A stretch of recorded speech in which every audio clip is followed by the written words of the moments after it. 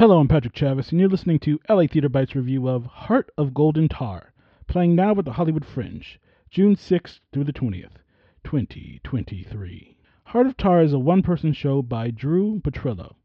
In the play, Randy is searching for his wife, Sif, who has left, and as absurd as this sounds, he gets trapped in this heart limbo, metaphor maybe, most definitely, and the heart talks to him in a snarky way.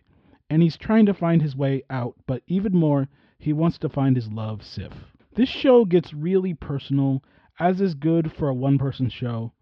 That's really the fuel that propels a show like this.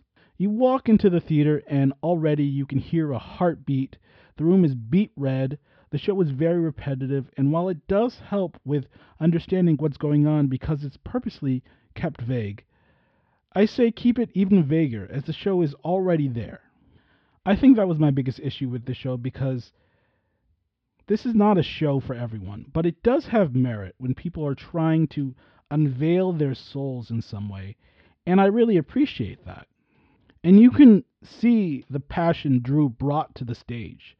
I just think he could really express this concept better, and trust that more people will get it. I think it would be more entertaining. I think it would be more honest. The sound effects and the colored lighting was cool. Besides the wooden boken, many of the set props are just there, distracting, and I don't know what they add besides stuff to put on the floor. Drew's acting for the majority of the play is fine, but I think the performance was limited by the material. There's some really beautiful poetic language in this production. I give Heart of Golden Tar a 6.7 out of 10. It's okay.